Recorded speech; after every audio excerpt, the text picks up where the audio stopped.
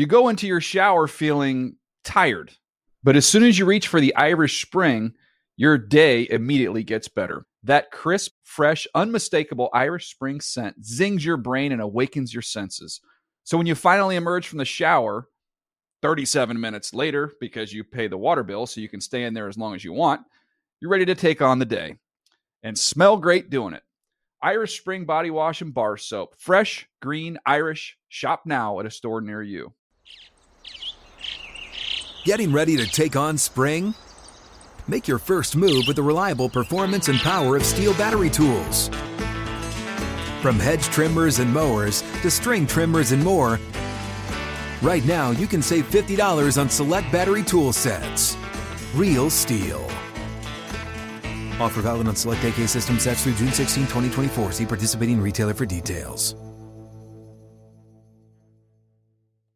If a new house is on your wish list in the next 5 years, grow your savings faster and experience your dreams with an Ohio Homebuyer Plus account from Kemba Financial Credit Union. A savings account specifically designed to save for a new home where you can earn 7% APY, a $500 matching bonus, and a $1,500 mortgage closing cost credit. Learn more at Kemba.org. Offer expires March 31st, 2025. APY equals annual percentage yield. Restrictions apply. NMLS 292230. Equal housing lender. Federally insured by NCUA. The Around the NFL podcast is putting its Josh Allen apology form in the mail. Welcome to another edition of the Around the NFL podcast. My name is Dan Hansis, and I come to you from a virtual room filled with heroes, Mark Sessler, Greg Rosenthal, and Chris Wessling. What is up, boys? Hey, Dan. Hey, Christoph. Back. One calls him Christoph. How you feeling, buddy? My French club did. Ooh. There you go. Senior year of high school. Greg What a thinks club he's that was. totally up to date on the Chris Wessling wiki, but apparently not. Yeah, when I would bring the brie, then it was Christophe. Did you retain a lot of French? None. Okay. No. I remember reading the Little Prince in French, and that was the highest of my French acumen ever got. While eating brie and drinking some nice red wine, potentially? Chianti. No, that's Italian. So you revealed last week at this time, Wes, that you had lost 2 iPads to the bathtub during long rests that turn into slumbers while submerged in the water. Did we lose any more iPads this week in the past 7 days? We have not lost any. I've sort of chilled on the baths for a while. They Now, haven't really. I get the feeling that the listeners would reach out to you with some different ideas maybe to help you. Oh, what God. did you get? I got so many offers. One woodworker vowed that he would just let him know what dimensions of my bathroom are, and he'll whip something up that will suit all my needs. I have many people offering bathroom caddies, which Keisha has one, but for my purposes, I take notes while I'm watching the game, so I need to have my hands free. I need to actually be able to hold the iPad in my hands, so I can't really use a bath caddy. I've just decided to take fewer baths. I thought the woman that said she just text her anytime you need someone to just hold it for you. Right, that was going too direction. far. That was going too far. Oh, I didn't know if she was going to be clothed or not while she was doing that function. It seems like what we don't need right now are woodworkers. What we need is big tech to step in here, maybe get you a Tom Cruise Minority Report type touch screen that's in front of the bathtub, but also will not electrocute you, because we don't need another challenge for you, Wes, physically, electrocution. Keep it out of the mix. No, I think Big Tech should get on board. They should sponsor the show. I don't know if there is such a company called Big Tech, but if they could whip up something for my needs, I'd appreciate it. Umbrella term. Many companies under that umbrella that should be willing to help and excited to. They should all link arms and come together. We should start a company called Big Tech. And if we just let it sit there, it's got the umbrella, it's got the corporate name. If somebody wants to come at us to buy it out because they love the name so much, because it's a name that probably no one thought to actually name their company, but if they would have thought of it, it would have been $1 billion idea. All right, I declare that Big Tech is the name of our company, so that locks us in from a legality standpoint. Good. Big Tech. All right. Now, on to the business of Week 12 in the NFL. Strange Sunday we're about to dig into. Some epic stinky eggs were laid across the league by would-be contenders, potential pretenders in the league. Also, this feels like the first Sunday, Greg, where the NFL, which has danced through the raindrops on COVID-19 to this point, where it really felt like COVID-19 impacted the league in a way that it hasn't before, and we are not out of the woods yet because we don't even know if a Week 18 is going to have to come into play. Right now, as we tape this, Steelers-Ravens still on the books, but we learned today that there was yet another positive test in the Ravens building. Yeah, and I think if that game is played, then there's the next week. I think this is hopefully every week isn't as last minute and crazy as this one is, but I think this is just the world we're living in for the rest of the season, really. It is not pleasant, but this is the hand that we've been dealt as football fans and as members of society. As Americans, I would say. We can put it on us as a country. Feels us very American-esque. But those of us that work for big tech can tell you that we're working toward a solution, so stay tuned. All right, let's get to the games, beginning with a big intra-conference showdown. Tom Brady, Patrick Mahomes, only one quarterback looked like a star. 2nd and 4 for the Chiefs. Mahomes, snap at his belt, works the right boundary. Tyreek Hill over the shoulder. Touchdown, Kansas City, and continues Carlton Davis's nightmare day. And the wonderful game for Tyreek Hill, a 20-yard reception. Perfectly thrown football over the shoulder of the cheetah, who's putting on a clinic in front of a national audience.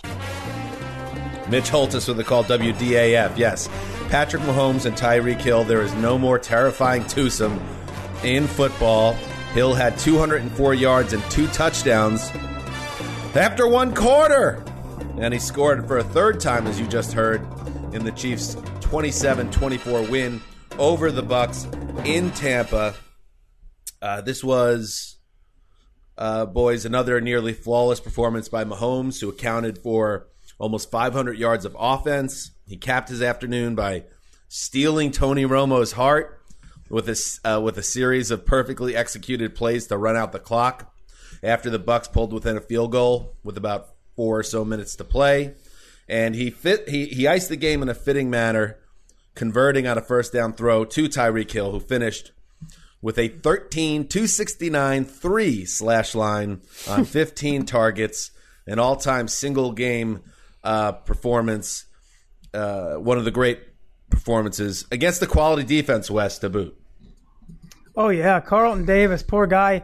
He was on my All-Pro watch list with, a guy Mark can tell you, Denzel Ward, who's having an All-Pro cornerback season in Cleveland, Jair Alexander in Green Bay, and his All-Pro bid went up in smoke today when the Bucs tried to get him to play one-on-one with no safety help for a quarter, and that quarter ended up with 200 yards. I mean, the game was over by then.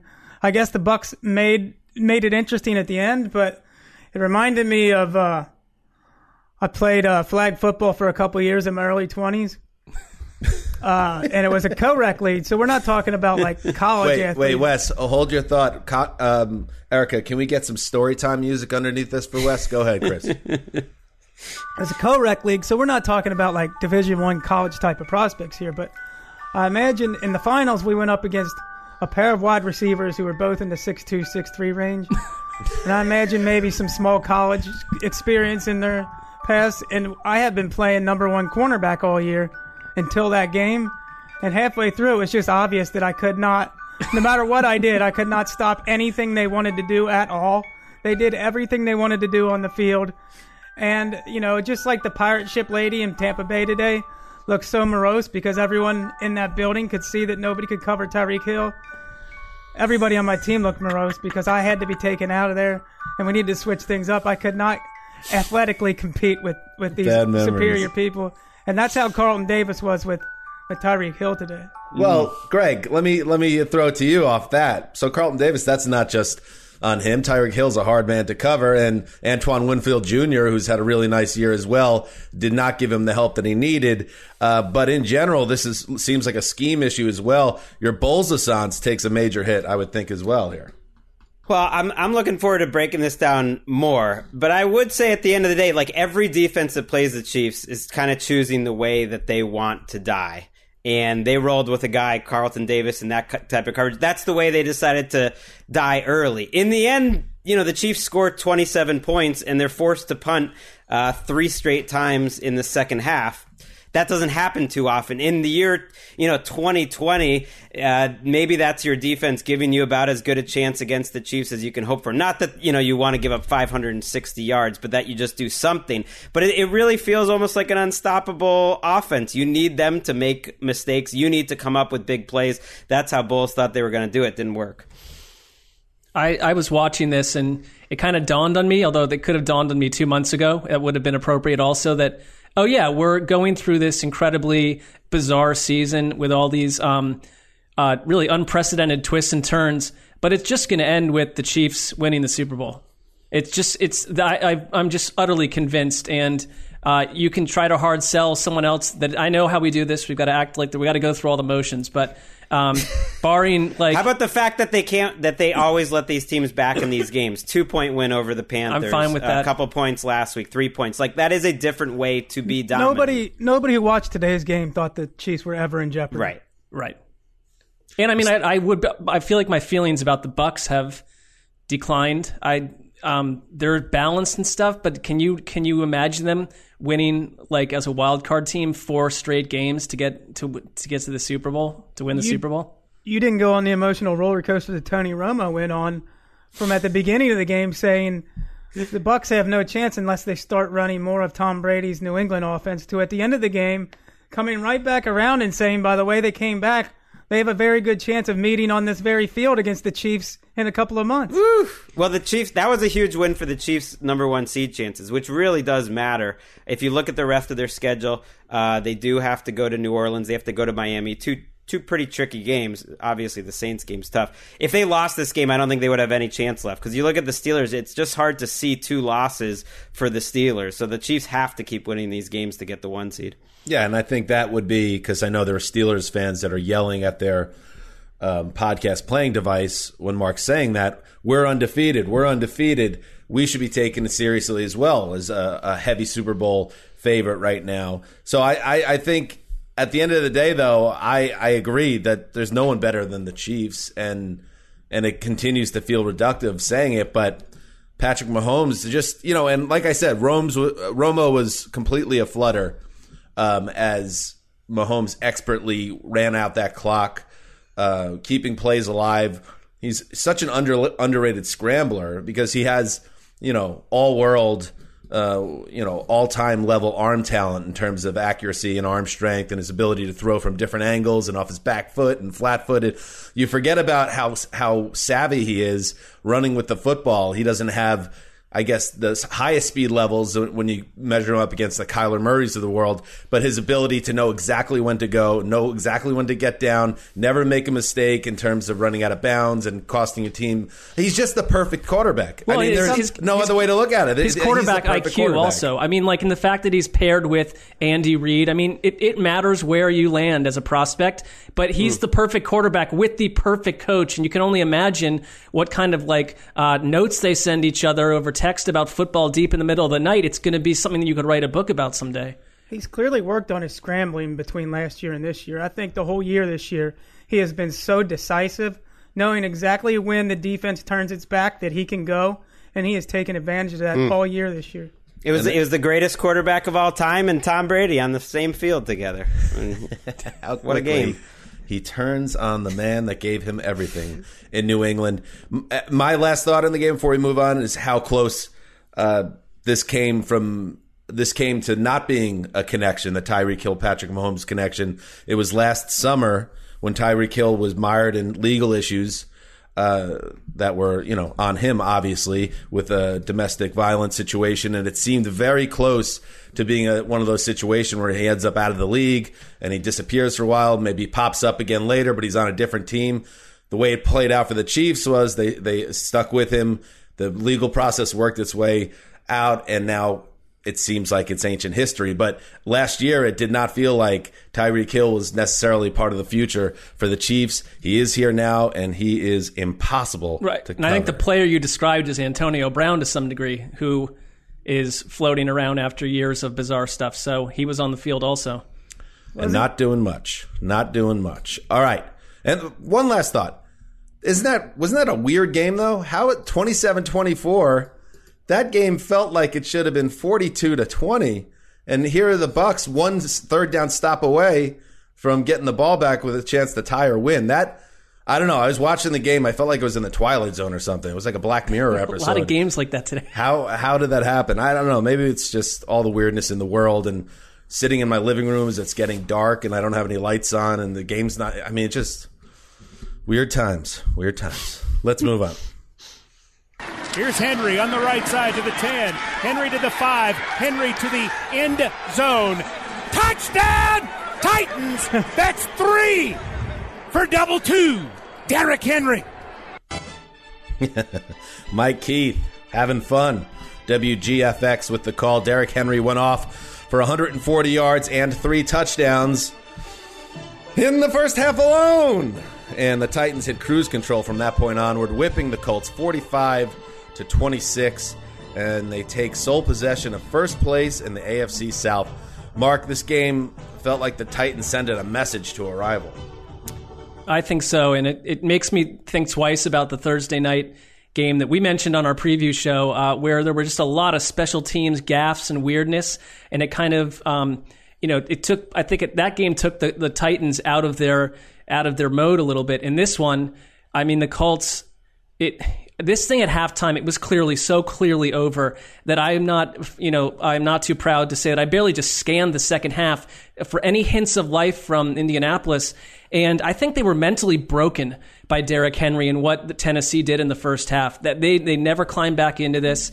And, it kind of reminded me of like the other side of the sandwich or cookie or whatever you'd want to say to the Tyreek Hill game, because Derrick Henry had essentially the kind of game you'd be thrilled at, like over the course of an affair. It would be an incredible contest, and he did it in 30 minutes, and he did it in such a dominating fashion.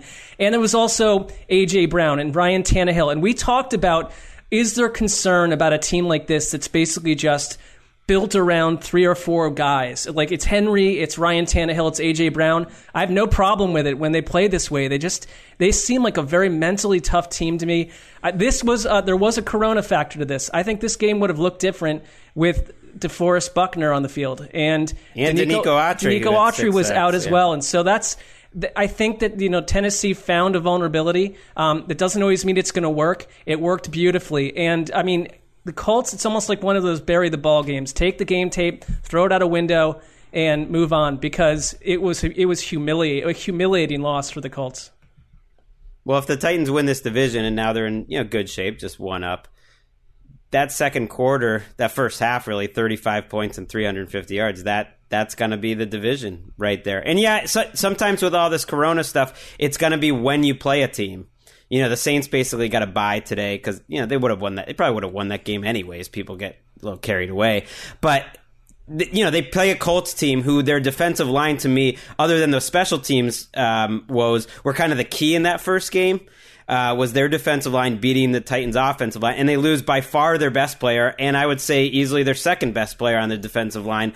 And doesn't excuse it. The Titans have a million things wrong with them. They've been crushed by injuries and corona too. So that's just how it is. But that's part of the reason why the matchup plays out the way it does today, and now the Colts are in some trouble. I don't think we've seen the Titans defense at its best this year. And to me, this has clearly been the best team in the division all year long. You can say the Colts, but I think the Titans, the way they play sort of like we're used to the Ravens playing, where they come in and they out-physical you. They dare you to match their toughness. And we saw it happen today. To me, they've been the class of that division all year. I'm totally with you, and I think if you look at something about like Derrick Henry, to do what you're doing as a running back year after year, to surge down the stretch like this, like hats off to your conditioning, the way he treats his body, because, I mean, he is, to me, I think he should get MVP votes. I mean, I know we won't probably in the way this league runs, but He is their MVP, and he's the MVP of, to me, he's top 5 in that list. I mean, the way he's built, just his build, and in addition, obviously, how hard he works, and obviously does. This is just his time of year. We've seen it now. This will be the 3rd straight year where he's just going to roll through defenses that are compromised by injuries, and this year COVID. And as long as they give him the ball and he stays healthy, he's going to continue to rack up these monster games. I think he'll win a rushing title going away again. So I thought, yes, obviously DeForest Buckner was one of the biggest acquisitions any team made this season, and he solidified that Colts defense in the way they exactly needed. So you take him out of that mix, there's going to be big problems. But Henry was beating them every which way, whether it was going up the middle or going around. And I just thought that was such a show of might by their offense in the first half. They had 346 yards, 173 yards passing, 173 yards rushing, 35 points at halftime. They just have a higher gear than any of these AFC South teams, including the Colts. That's why I thought they had a good chance to win this game. And now I don't see them with Henry involved and his ability to close out games and wear out defenses. They just seem to me like they're going to get to 10 or 11 wins and take this division. And I think that you mentioned that 173 mirror run pass in the first half. They're balanced too. It's not just the run game. I mean, there were a couple big plays through the air too. So I'm with you. I really like them in the AFC. They play Cleveland next week, and I think we're going to find out what the better of those two teams pretty quickly. Down 11 in Baltimore in the fourth quarter. That to me was a pivotal moment in this AFC playoff race for those two teams. For them to come back on Baltimore last week kind of just changes the trajectory of those two teams. They're home against the Browns. If they can beat the Browns, and they're 2 8-3 teams. Then they get the Jaguars and Lions after that. So things are set up at 8-3 for them to have a home game in the playoffs. Now they just got to take care of business, and the Colts need to get some guys back on the field. Let's move up. Cousins, back to pass, fires to the end zone. Yes! Touchdown Vikings! Chad Beebe! Well done! Your first National Football League touchdown has made everybody forget about the muff, and it's tied the game at 27. Chad Beebe! Wow. Oh, Ricky. KFAN, Paul Allen, of course, with the call. Not the Paul Allen that was murdered by the American Psycho character Patrick Bateman. That should be noted as well. Kirk Cousins capped a 7-play, 75-yard drive with a touchdown strike to Chad Beebe, who only minutes before seemed to doom Minnesota with a muff punt that gave Carolina the ball deep in Vikings territory with 2 minutes to play. But Beebe scored, was followed by yet another long-range miss at the gun by Joey Sly, and it allowed the Vikings to escape with a 28-27 win.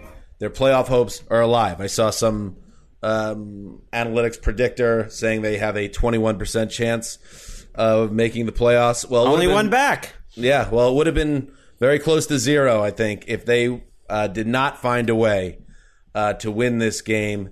And they did everything possible to blow their season today.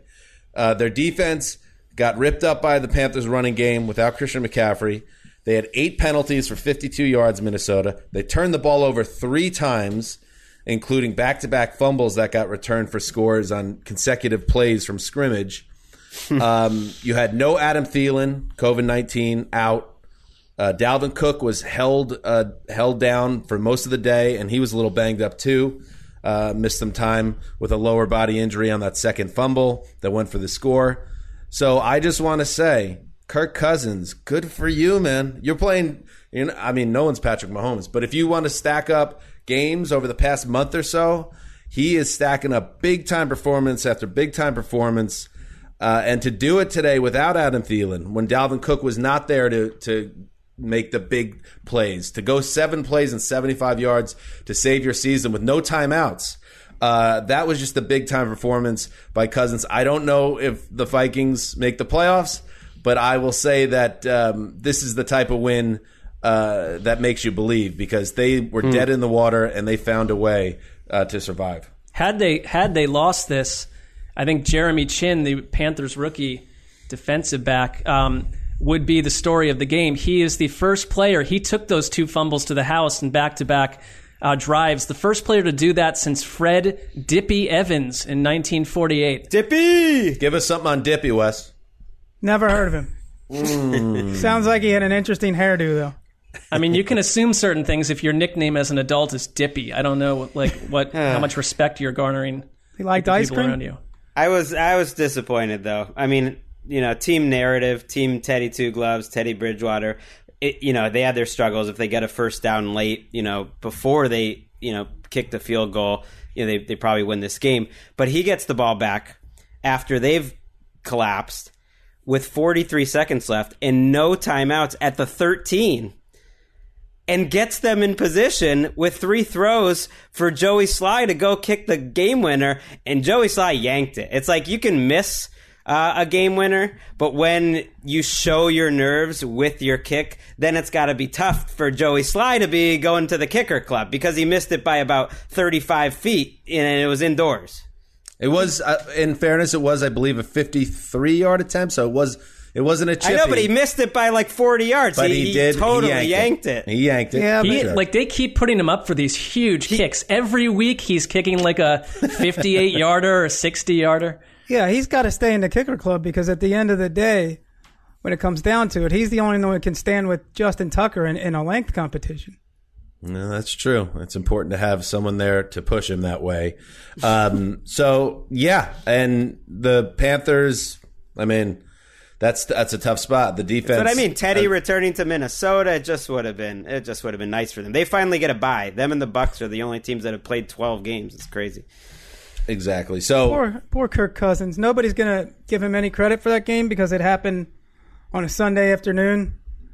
But at the end of the day, all you did was beat a rebuilding Carolina Panthers team on a Sunday afternoon. So that's the way it goes when you're Kirk Cousins. Beat somebody better. That's true. And Justin Jefferson continues to be a menace to opposing defenses. He had 2 more touchdowns in this game, and they flashed up the Fox telecast a side-by-side comparison of the rookie seasons of Justin Jefferson and Randy Moss, and they were very similar. Now, Randy Moss obviously was a once-in-a-generation player and a superior player, most likely to Justin Jefferson, but it really does give you some perspective because Moss also hit the league like a hurricane when he came in 1998.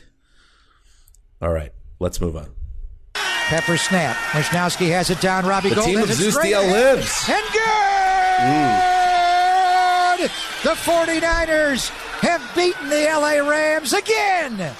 Twice this year. Twice last year. Sweep them up, baby. Craig Papa and Tim Ryan. They're like Sessler. They don't like the Rams. KNBR with the call. The 49ers defense got one final stop on defense. They drove to plus territory, then celebrated when Robbie Gould's field goal attempt went through the uprights at 000's. Final score 23-20. The Niners, sweep the Rams. And Mark, as hard as it is to believe, with all the challenges they've had this season, they are in the playoff hunt.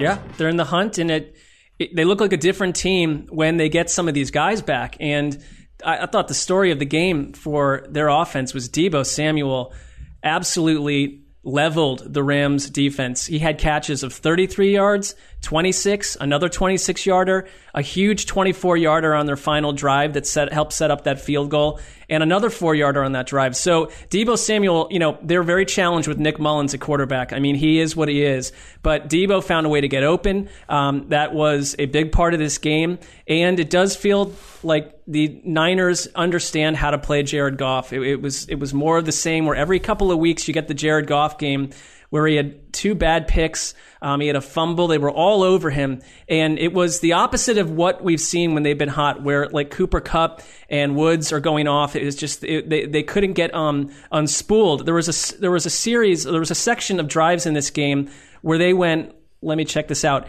a Goff interception, a punt, a fumble, a pick, a punt. They could not get anything going until Cam Akers ripped off a big run that really, they kind of found themselves too late in the game in the fourth quarter.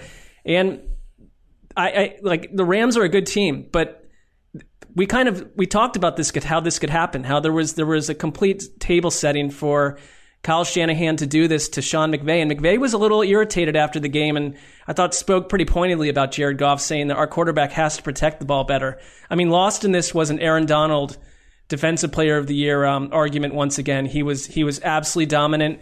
And, the Niners they squeaked out a win here, but it came very close because of what Aaron Donald was able to do. I think the world of the Rams defense this year. I think they're phenomenal. But their offense has been smoke and mirrors all year, and I think it's catching up to them.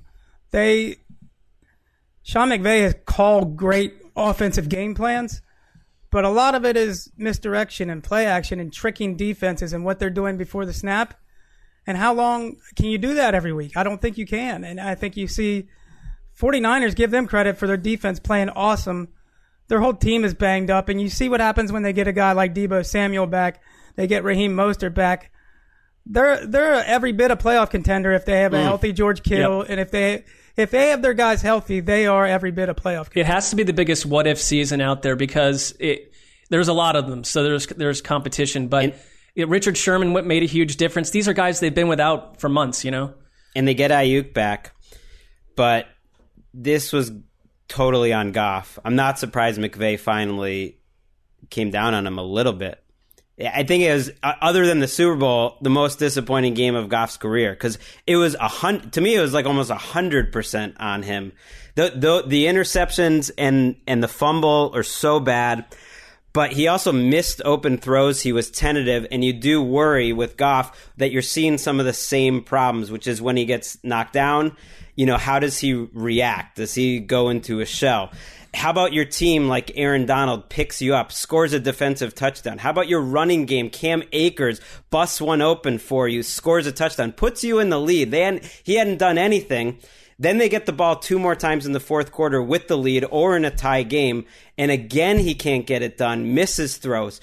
When they lost to the 49ers the first time, the 49ers kind of took their lunch money. And Goff said after the game, he wasn't worried because his problems in that game were accuracy. And that shouldn't be a problem for me. Well, it was today. Like, he wasn't accurate. And we don't need to have a Jared Goff conversation every game. He's had some good moments this year, but this game was totally on him. And you don't want your quarterback to be the reason you can't beat your rival when they're totally beleaguered. Like, if they can't beat him now, when can they beat him? And It's really on Goff. And you pump life back into that rival who's basically seeming to be down and out, and now you give them life. You put them back in the picture. You essentially, of course, you don't wipe it out, but those are 2 great wins in back-to-back weeks.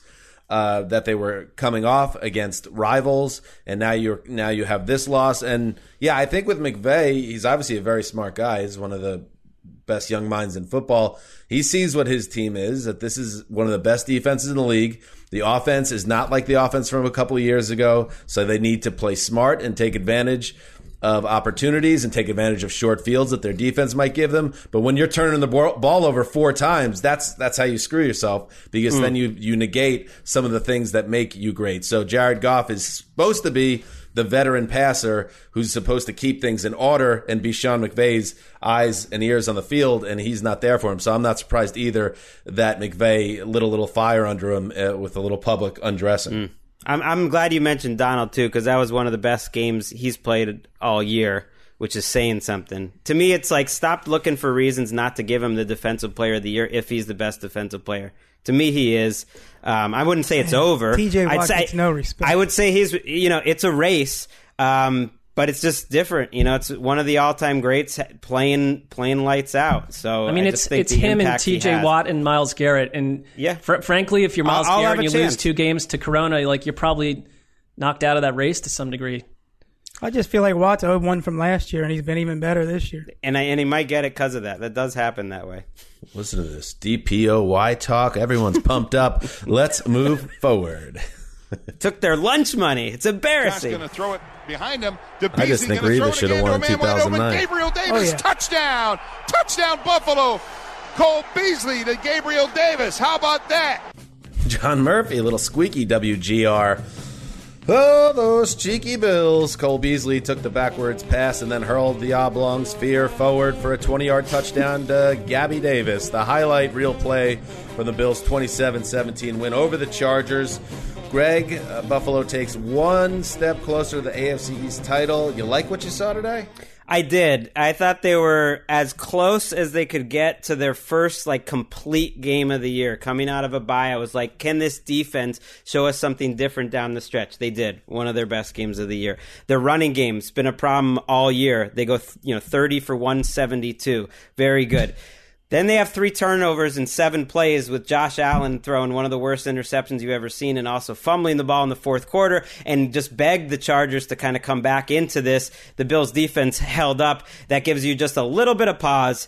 Okay, you didn't quite put it all together. Not that I'm worried about Josh Allen and their offense, but his decision making, we've talked about it. It's been a problem at times. And today I think he was 1 for 2 on passes thrown for more than 10 yards. So, you're going to have to expand the offense. They usually do. I'm not that worried. I'd be more excited if I'm a Bills fan at the fact that they got 8 QB hits, 8 passes defense, 7 tackles for loss, 3 sacks. It looked like the Bills defense from 2019. It seems like we talked about, someone needs to get on Justin Herbert early and make life difficult. That appears to what happened today. I mean, he seemed uncomfortable. He was. That's 2 out of the last 3 weeks. They've done some pretty good jobs against him. And here's the thing with Herbert. He still made some great plays against pressure. I mean, you didn't watch this game and think the quarterback imbalance was the reason they lost, but they did make them uncomfortable. There was some miscommunication, some drops too, but they showed them a lot. And it was, I think if you're a Bills fan, that's what you want to see is the secondary and Tre'Davious White making a big time interception just at the moment where you thought maybe the Chargers are going to come back and steal this thing. The Bills didn't pass 100 yards passing until deep into the third quarter, but they ran for 172 yards, which was the second highest rushing total of the season. And I think that's notable because if you followed them during their what must have felt like an endless bye week coming off the Hail Murray in Glendale. Feels like 4 years ago. It does. Some bye weeks feel longer than others, and the Bills felt like it was about 6 months long. But they had been talking up, we need to get this running game going. We need to get it going. So putting up 172, that's a nice start. We thought this was going to be an air attack between Josh Allen and Herbert, as you said, and they combined for 451 yards. So, again, we are in the Black Mirror week of the NFL. Well, they did have about a 50-yard defensive pass interference penalty that set up the first touchdown. And I like what you said about the running game. I don't feel like the Bills have run in any game impressively before today. Right, and Allen's running was a big, big part of it today. He had some big first downs with his run. Singletary reminded me of Brian Westbrook a little bit last year. Has not reminded me of Brian Westbrook at all this year. And I thought Moss was slow this year, so it'd be nice to see if he looked like he's got some playmaking ability. And Anthony and Dan, I know you're kind of on Anthony Lynn watch. Yes, Greg, as you speak with your hands over your face. Well, people can hear that. It was a tough one. It was tough. Man, he's just so bad with the clock stuff. I mean, he's one of the worst. And do they still have the clock, guys? You can't be that in 2020, though. It was at the end of the first half. It was crazy. There's just a lot of confusion. At the end of the game, there was a lot of confusion. Herbert's confused. He's confused. He's indecisive. He waits. And so this is happening a lot. And I don't think they would have won the game or anything, but it's just they got to clean it up. I don't know. It's a consistent problem. Speaking of wasting a great effort, Joey Bosa, one of the best games any defensive player had all year. He's been a monster the last couple of weeks since he came back from his injury. He was just all over best Josh Allen. If you're looking for a reason Josh Allen didn't have a big day, it was Joey Bosa. Tough week for LA football heads. What was that, Mr. Sessler? It's a tough week for LA football heads. PR machine's going to have to be put into overdrive to, get to a nice shiny another Sunday.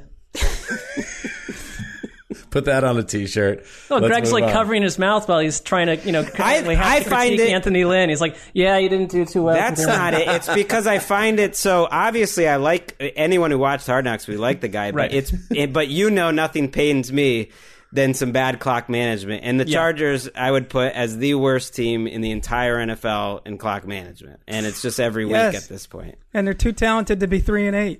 Mm-hmm. They got Austin Eckler back today, and he got about 120, 130 total yards. That's big. They look like a talented team. I mean, you're not going to have Derwin James, so you just have to deal with that. But they're too talented to be 3-8. Their record should be flipped. You know, like 15 years ago, I remember there was the sideline coach or assistant whose job was to help the coach with the clock. Did they kind of phase that out because it made the head coaches look weak? If not, if they did, bring it back because some of these guys need it. Bring back the clock assistant. They need it more now than ever. The game is more complex now more than ever, and teams are able to do much more in 30 seconds than they ever could. I always assume there's people in your ear telling you about all that. Right. Is it really just on Andy Reid, like when everyone's killing him? I could totally be bought out of my contract. The NFL media would not put up a fight. They'd be like, please, go, take him. Honestly, call me up, Anthony. I just thought of the first big idea for big tech, that we clone 32 Greg Rosenthal's and put them on every sideline. I feel like that's going to have horrific effects on your life personally, Greg, when there's 31. Well, I guess you would still be here, but then we'd make 32 of you. So there'd be 33. But I would think the 32 would probably gang together to kill you for some reason. I mean, the implications for what it could mean for humanity, the level of like annoyingness that would just go up in the country, it'd be a lot to It feels like too many Gregs. A lot of instigation. Big Tech off to a shaky start. Let's move on. Cardona will snap it back. Bailey pretty turns good IP, to Cardona. The snap in place. Swing of the right leg. Kick driven to the uprights. The kick is good. Got it. Boom. Does it again. His second game winner of the season. And the Patriots prevail at the buzzer over Arizona by a 20-17 final. You have life. Boy, do you have life. Was that the bruised and battered and thoroughly beaten Scott Zolak? I believe it was. I imagine he was disheveled with a big bushy gray beard and a bottle with 3 X's on it. I'd like to see you say this to Zolak's face. It's not a small man, Zan. Not a small man. Greg continues to do the good PR work. All right, Bob Sochi and Scott Zolak with the call. I'm just saying it's probably been a tough season for Scott. We haven't heard from him much.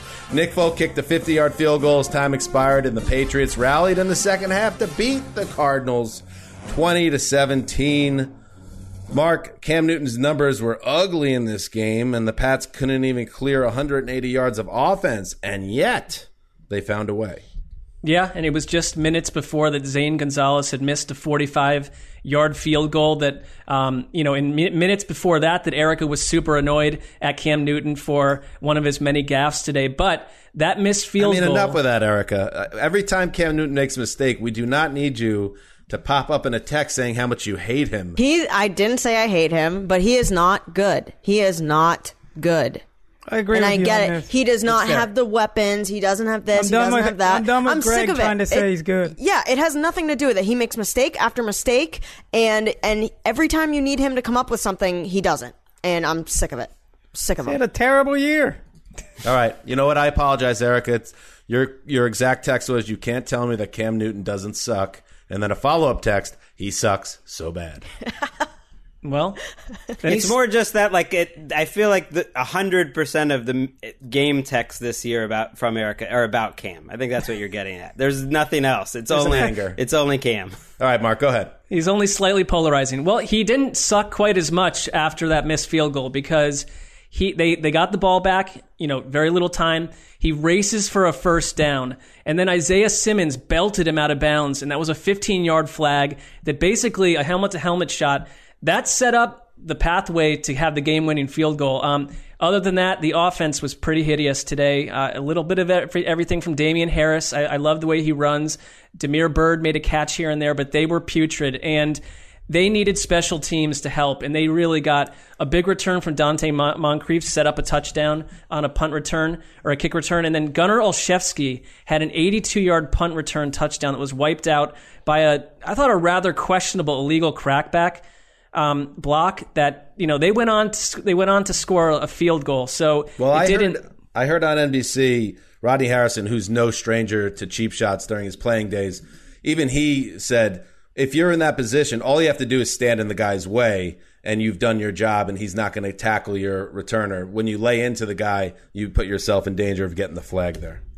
I don't know. I'm not an expert on crackback blocks. I think that was one of the rule changes. That was one of the rule changes 2 or 3 years ago, that they can say if it's unnecessary, if you kind of deem that you didn't have to do it. Basically, some of these things feel like your body is just doing football stuff and you're going to get flagged. I mean, look at this. That one, it wasn't the most egregious penalty I saw today. But did they score a touchdown on that drive? No. So that they scored a field goal. So it took 4 points away. 4 point play. Kyler Murray. I mean, this has been a rough patch for the Cardinals. Think about the Seahawks loss and the way they lost today. Kyler Murray did not. I know what they said, that he was fine, that his shoulder's fine. He heated up on the ground later on, but at halftime he had -2 yards rushing off of one rush. It just wasn't part of their offense. And the Patriots is something interesting defensively. Instead of just trying to rush him, there were a bunch of guys jumping, trying to bat his passes, and it worked. It led to a killer interception at one point. And so I just think if you take Kyler Murray, and second half he started to run a little bit better, and their offense got going to some degree. But it was a pretty funky day for Arizona's attack, and they're just not the same if he can't be set free. It's interesting because the Patriots, it's not unusual for them to come out of a game giving other teams a blueprint. I'll be interested to see if this jumping thing takes off.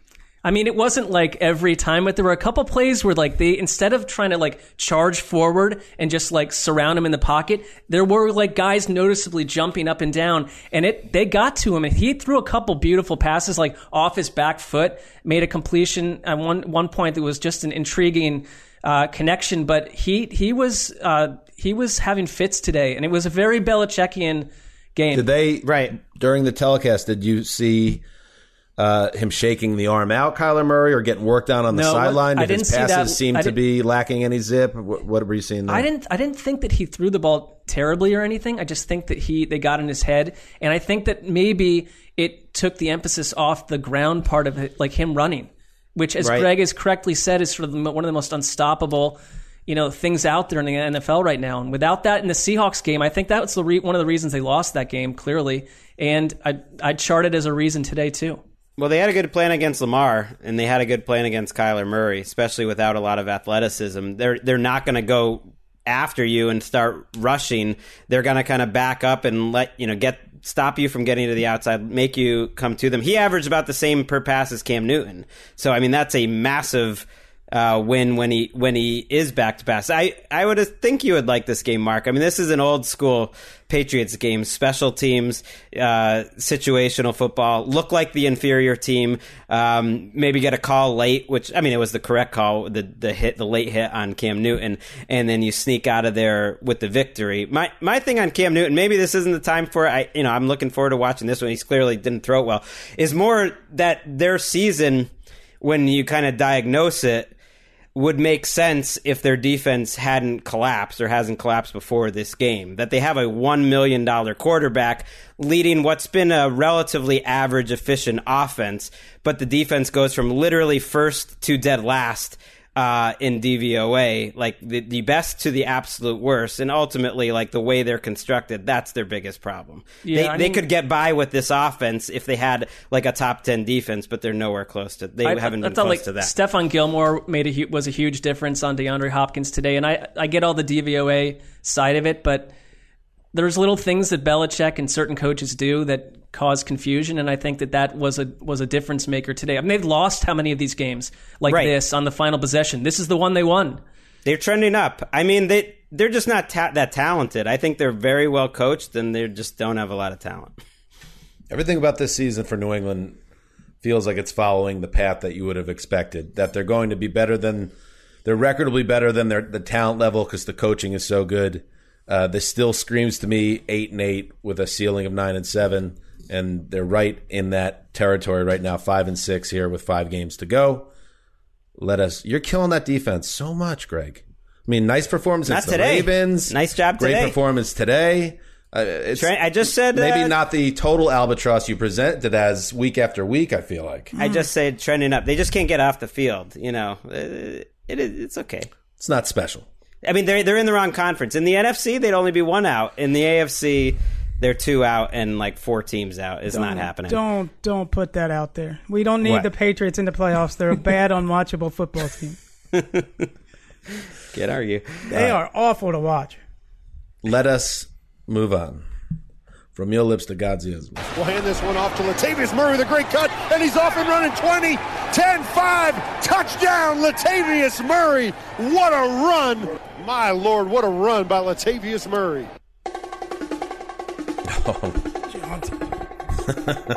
This is the game that gets this song. They get the Broncos?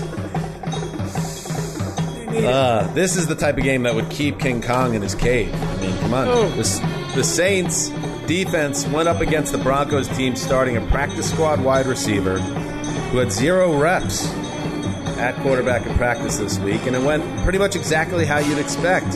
And a 31-3 win for the Saints. That is their 8th straight victory. New Orleans allowed 112 yards of total offense and 12 passing yards on a single completion by Kendall Hinton. That's your trivia question. That's your trivia name. Remember Kendall Hinton. Kendall, yeah. Kendall Hinton.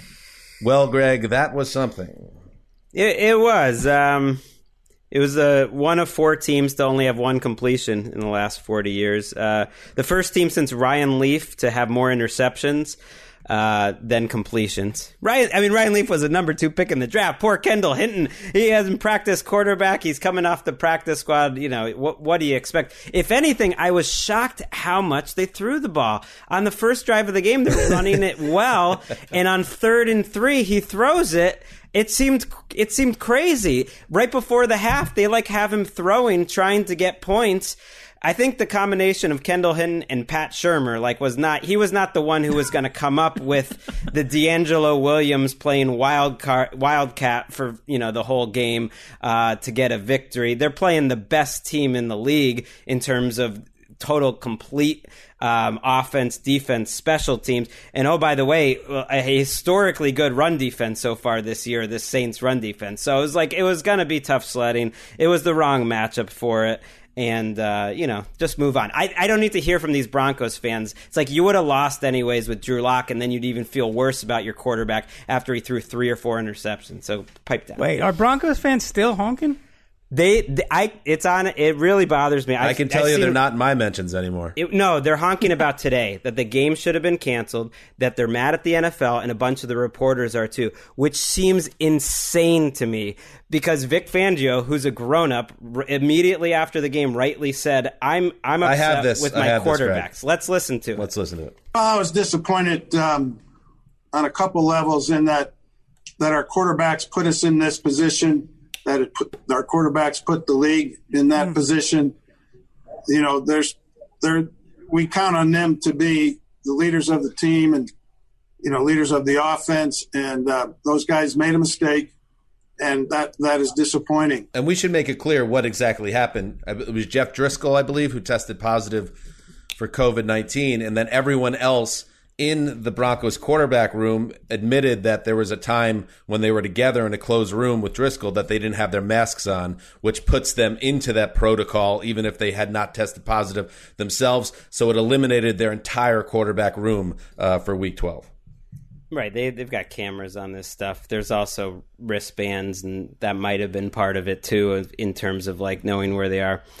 It's what do you need to take it seriously? What's it going to take for the players, the country, anyone to take it seriously? It's crazy to me that people were upset with anyone but those. This wasn't an outbreak. It was one guy getting sick, and the others, not really caring about what the rules are, which are very established, which are very pretty easy to follow. And it's very clear. So I guess I'm confused. It's a microcosm, my friend. Our country has struggled so much with this, and hopefully there's a light at the end of the tunnel with this vaccine. And it turns out, Wes, that we're going to need the vaccine to save our asses because we cannot seem to wrap our heads around how to properly protect ourselves. We've been divided, and common sense has gone out the window. It's been politics instead of common sense, and I don't know how politics enter this football discussion, but Greg's totally right. Broncos fans are crazy for trying to defend their team here, and Fangio's right. The quarterbacks put their team in this position. Any other thoughts on the game? Taysom Hill said after the game, don't look at my terrible passing numbers because once we realized the dire situation of the Denver offense with their quarterback, we completely shifted our game plan. Listen, as you know, we talked about this last week. That's an ungenerous paraphrase of what he said. I am not a Taysom Hill believer, but I also cannot kill him too much here because it was a weird, stupid game and a weird, stupid year. But I will just say that the two teams combined, I believe, for about 71 passing yards. Well, I will defend you from some criticism you took last week over Taysom Hill. I thought it was actually in contrast to most of the criticism of Taysom Hill, which is just to find him laughable and a punchline. I thought yours had a very specific point to it. Okay, good. And thank you. Well, it did. It was, can this guy actually play quarterback? Can he go through his progressions? Can he play quarterback the way quarterbacks play the game? And I didn't see today's game, but from the tweets I saw mentioned, that had to be in question today. Oh, no, he struggled. He was. I don't care what they say about changing the game plan. I get it was more run heavy. On his first 26 dropbacks, or 16 dropbacks, they had 25 yards. He took 2 sacks. He held the ball forever. There were guys right in front of him open, and he didn't deliver it. He fumbled the ball again. That's 6 on the year.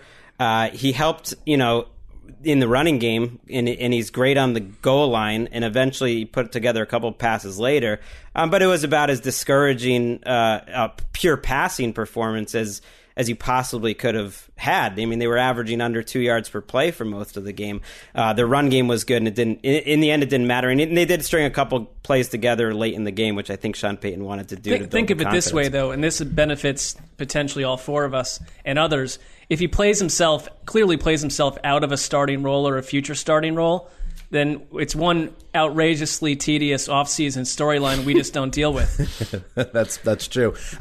One thought, just one not so out of the box thought, but just if Taysom Hill is indeed this limited, I want to say also that Alvin Kamara has not really been a big part of this offense now since Taysom Hill took over. He didn't have a catch today. He had 1 catch, I believe, for negative 2 yards last week.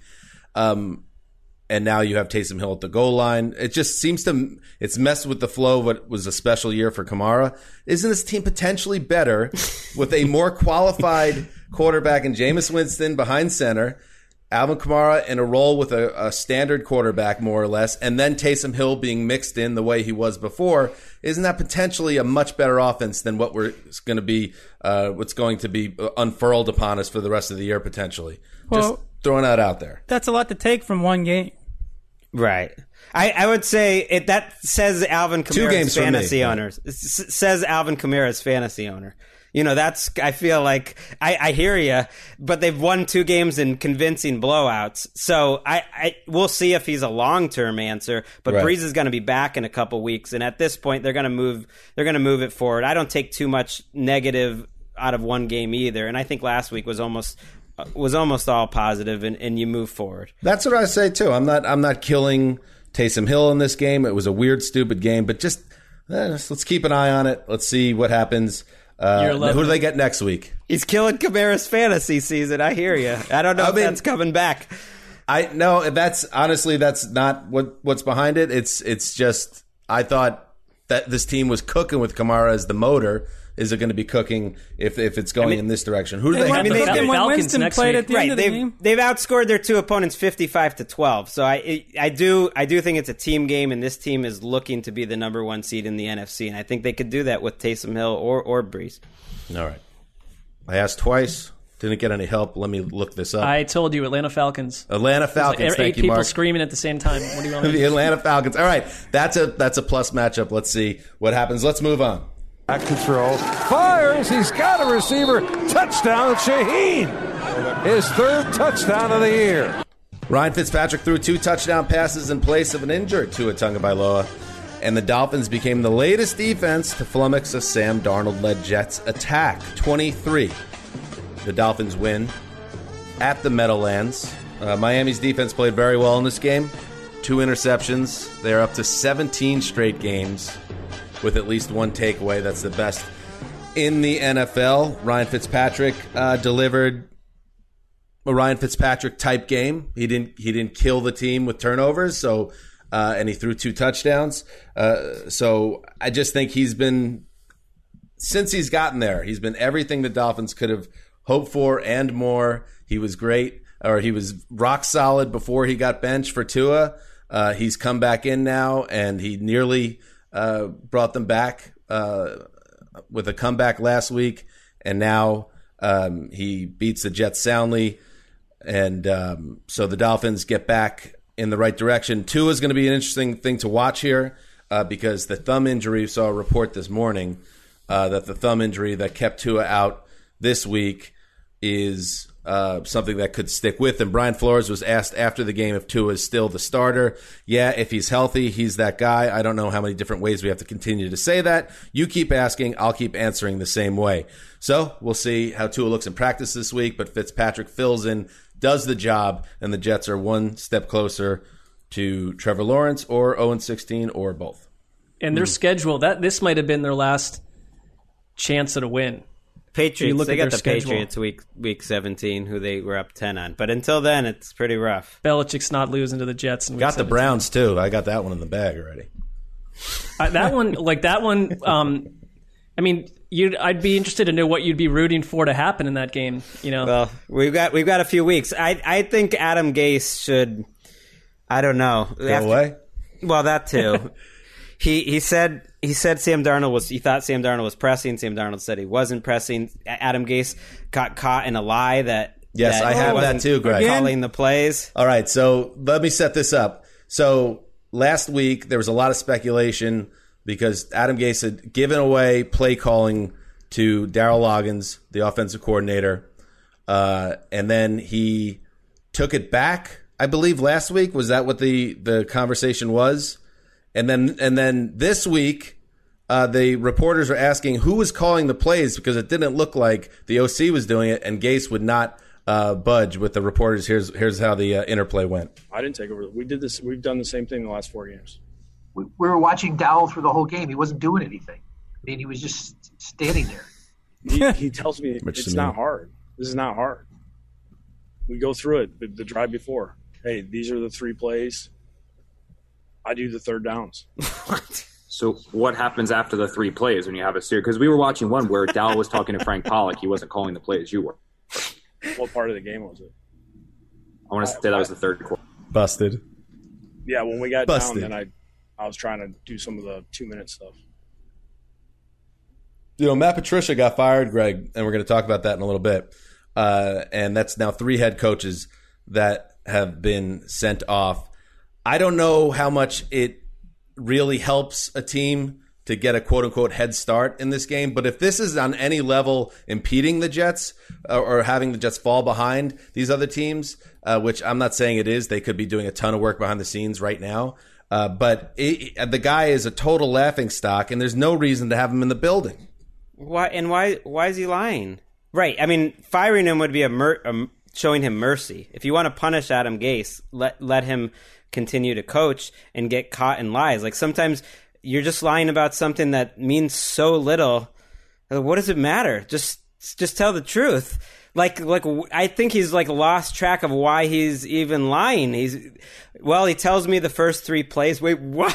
Yeah. So he's saying that they're calling the plays by one guy says the first 3 plays, and then Adam Gase calls what the guy wants to call. It was a perfect question. Well, what about the next 3? They've scored 3 points against Brian Flores' Dolphins this year in 2 games in 120 minutes in the year 2020 with every offensive advantage possible. They've scored 3 points against the Dolphins. I think there is an advantage to just clearing out this cancer. And, you know, the Panthers zeroed in on Matt Rule early because of deciding they wanted to go in a different direction. Other teams, I think that's the wave of the future. And if you're the Jets, if you're Joe Douglas, I hope doesn't in his mind have any reason to be loyal to Gase or keep him at all. I know what he said a couple of times. I don't take any of it at face value at all. I would remove Gase immediately. Well, based on track record, he might not. It's probably not Joe Douglas's decision to make, based on the Jets' ownership's track record. Well, then that should annoy Joe Douglas, because it should be someone that Joe Douglas wants to work with into the future in their most critical offseason. It doesn't necessarily happen in a vacuum either. I would think Douglas is part of the conversation with ownership, but his ownership that ultimately makes this. This is all a moot point, though. There's no way Adam Gase comes out of this alive. It's just a question of whether he gets fired in December, tomorrow, December, or January 4th. Question, Dan. Yes. Considering how they've played under Gase and how the Browns played when Greg Williams took over as interim coach, doesn't allowing Gase to stay give them the best chance of keeping or getting Trevor Lawrence? Bingo, Wes. There are a lot of Jets fans that are saying that don't fire him because that helps the team keep losing. You don't want to get any shot in the arm. And isn't that the most important thing, to get Trevor Lawrence? Now, that might be it. That might be the reason. I think that potentially could be it, and I guess that's the only way that it would make sense keeping him around, because he just makes the organization look so bad week after week. Some of his play calling was just an abomination in this game, giving the ball to Frank Gore over and over and over again. The Dolphins didn't play extremely well on offense in this game. In fact, they turned it over twice in the second half, and giving the Jets great field position, and Darnold and the offense can't do anything. Frank Gore runs into a wall on 4th and 1 at the 19 late in the third quarter, and that was about it. And my last thought on this is Sam Darnold, I wish him the best of luck wherever he ends up, but it's getting to the point where the Jets, even if they luck into a few wins and don't have the number 1 pick, they might be looking to replace Darnold anyway, because Joe Flacco has outplayed him this year. He had all of his wide receivers on the field. I think Adam Gase has just, I think, messed with his mind so much that he's just not out there playing free and easy, and you see it and how tight he is and the mistakes he makes. So, ugly stuff. Let's check in with the other New York team. Allen back to throw. He's going to get sacked. The ball is loose and recovered by the Giants at the 38-yard line. Jabal Sheard got the sack, and Leonard Williams covered it up. Bob Papa, WFAN, with the call. The first place New York Giants. The first place G-Men. Big Blue got to Joe Burrow, Phil, and Brandon Allen. Forced the fumble and recovered. It was the decisive play in a 19-17 win. Allen threw for just 136 yards, and Cincinnati mustered just 155 total yards of offense. Greg, the Giants lost Daniel Jones to a hamstring injury in this one. What's the early word there? They'll evaluate him. It's such a tricky injury. He was standing on the sideline, walking around, so it didn't look like the most serious thing, but they didn't want to risk it getting worse. Colt McCoy entered a game essentially with a 13-10 lead. He entered at 10-10, almost threw an interception on his first pass, and then Mark's son's namesake settled down and stayed out of the way and handed the ball off. It's amazing that Bengals had the ball at the 50-yard line with enough time, only down 2, with a chance to win this game. The Giants dominated almost in every way possible, almost tripled their total yardage. At one point, it was like 370 to 100. But a special teams play, fumbles, everything that they could do to keep the Bengals in it, they did it, and they almost let it slip away. But their defense, which we've talked about a lot this year, saved them. Lenny Williams is having a great year, and Jabal Sheard was a nice pickup off the street, as they say. How's Jabal Sheard on the street, man? He always makes some plays. It's a good question. Week 13, this division is up for grabs, and it's in the hands of Alex Smith, Andy Dalton, Colt McCoy, and Jalen Hurts, about to get the most snaps he's ever gotten as a quarterback in Philadelphia. I saw Colt McCoy miss like a wide open short pass to a wide receiver on third down. I thought, yikes. It is tremendous that he's back on the field. I celebrate it in my house. But I don't know, like, how if they lose Daniel Jones for a while. I mean, Daniel Jones also costs games for them at half the times, but I think they're the best coached team in this division. Right. McCoy came in. He threw 10 passes for 31 yards and probably should have been intercepted. They had many moments. Sounds like what Colt Sessler would do. Right. They had many moments where they should have put the game away, and just different ways kept letting him in there. If Jones can play next week, I thought this was his best 2 games of the entire season were the last 2. He played great in this game. It doesn't quite show up in the box score, but he really made good decisions, had a lot of 3rd and longs. Darius Slayton dropped an 80-yard bomb that would have changed the score. Ingram fumbled one in the red zone, but he made a lot of really good decisions, made a lot of good throws. He played well today. We should fire this one up on Game Pass? That's what you're saying? I wouldn't go that far. I mean, the Bengals had like 6 first downs in the first 57 minutes of the game. That is not an exaggeration. Let's take a look at the Giants. I'm rooting for the Giants to win this division. Feels very childhood-esque. Have quietly now won 4 of 6 and 3 in a row. They have at Seattle, home Arizona, home Browns, at Ravens, home Cowboys. Okay. It still seems like everyone's going to go 6 and 10. That's a tough one. The other teams, I think, all have 2 division games left. They only have 1, which does not help the Giants' chances. You got to play 4 straight winning teams. But I think that if Daniel Jones is healthy, they can beat some winning teams. If Colt McCoy is there, they're not going to win anything. This is not good, though. Developing news from Jordan Raanan of ESPN. A source told ESPN the initial belief is that it's a, quote, pretty bad hamstring injury. Okay. More tests are scheduled Monday to determine the full extent of the injury. So if it's the type of hamstring injury that's bad, that's a multi-week injury potentially. That is not good, especially a guy that uses his legs. We talked about that since Saquon Barkley went down. The way he's been able to make plays with his legs, if that's going to be compromised, that is bad news for the Giants. But good news for Colt McCoy and Colt Sessler, ultimately, Mark. Yeah, I think Colt Sessler totally apathetic to the development, but Colt McCoy, he's a survivor. He's hung around this league, and it'll be interesting to see what happens here. All right. Wes, we've reached the time of the show where we trade out one bald man for another, but we always enjoy your time with us. Yeah, thanks for having me. It really does liven up my day, my weekend. So pleasure to be it's here. Our pleasure. And pleasure to hear Great from all the having listeners. Love hearing from the listeners on Mondays all throughout the year when I've been able to be on. Awesome. Make sure you hit up Wes, check in with him, and share your takes. Listen, if Wes said something that you didn't agree with on today's show, I'm sure he'd be open to hearing from you on that too. Right. Wes? Yeah, let's hear it, Shook. You got problems? When I think Wes, I think like lots of patience with people coming after him on Twitter. That's like what I think first. That's the stamp. All right. I'm Thank you, man. Chris Wessling. You're All a special guys. man. And there is Nick Shook. What's up, Shooky? Hey guys, how you doing? Look at you. You have a little extra skip in your step here because not only are you going to do games with us today, you're going to be doing Cleveland Browns football. Oh, yeah. Oh, yeah. Your old employer.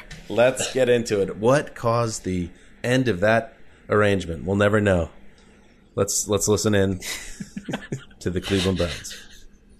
Mayfield takes it. Play action fake to Hunt. He throws. End zone open. Hooper. Touchdown. Austin Hooper. Well, Baker laid it right in the breadbasket there, Doug. Jim Donovan with a call, WKRK. Baker Mayfield threw 2 touchdown passes, including that strike to tight end Austin Hooper, and Nick Chubb sealed the game with a first down late in the Browns' 27-25 win over the Jags at the Big Chlorine Tank. Shook, your beloved Brownies are on the doorstep of a playoff return because they continue to beat the teams they should. Yeah, I think that's all you can ask of a team like this. I mean, I don't think the Browns are anything to necessarily consider when you talk about the AFC contenders per se, but I think they make the playoffs if they win games like this. And they better at this point. Right. 8-3. The way that their schedule lays out for them, unless they throw down a clunker against the Jets and the Giants, they have a fairly good shot at this point at 8-3 to make it. But it wasn't easy. Greg, I think you'll point this. You pointed this out last week, and I'm sure you'll back this up a little bit too. Is the Jaguars have played better defense the last few weeks. They played a really tight game against the Packers. They're not as bad as you'd think on that side of the ball. And Mike Glennon is a step up from Jake Luton, as you saw today. He was 100% Mike Glennon, just letting it rip. He's got living like there's no tomorrow. And he had a nice little, he had a dime of a touchdown pass early and another one to Tyler Eifert in the end zone. It made me wonder what year it was. I had to check the calendar and make sure it was 2020. But, he kept them, he gave them a chance and he made them competitive, but the Browns did what they had to do. And the big thing for me was, if you're Doug Marrone and you're in a 2-point game and you've just scored, you didn't get the 2-point conversion, but you got all the momentum on your side, and you can debate the legitimacy of momentum at another time. But right now, you've got all the momentum on your side, and you decide to kick off to one of the better teams in the NFL at closing games because of their rushing attack.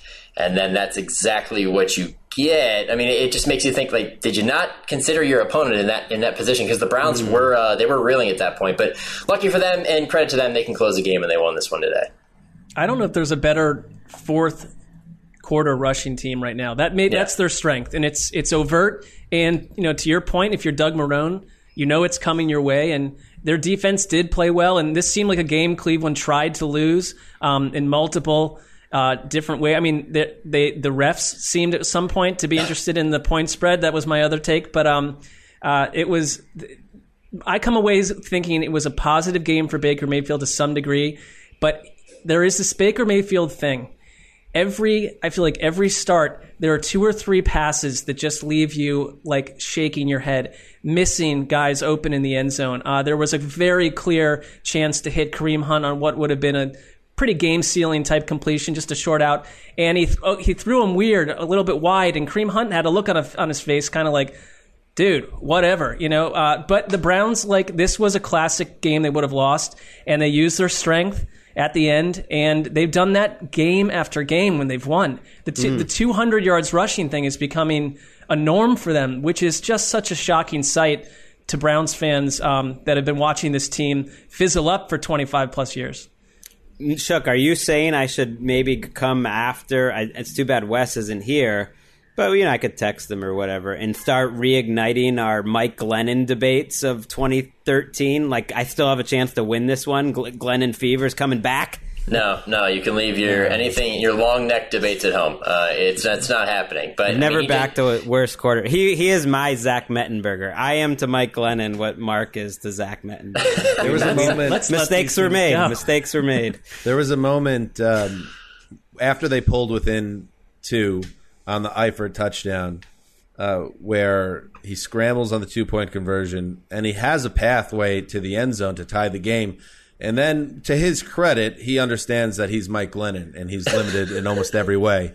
And he realizes he needs to peel back and throw a prayer to the back of the end zone, a prayer that was unanswered. But it's notable that the Browns struggled to close out the Jaguars. But in the Jaguars' credit, this is not a team that has given up hope, and they have played tightly. And again, and we talk about the number 1 overall pick, the Jags lost 10 in a row.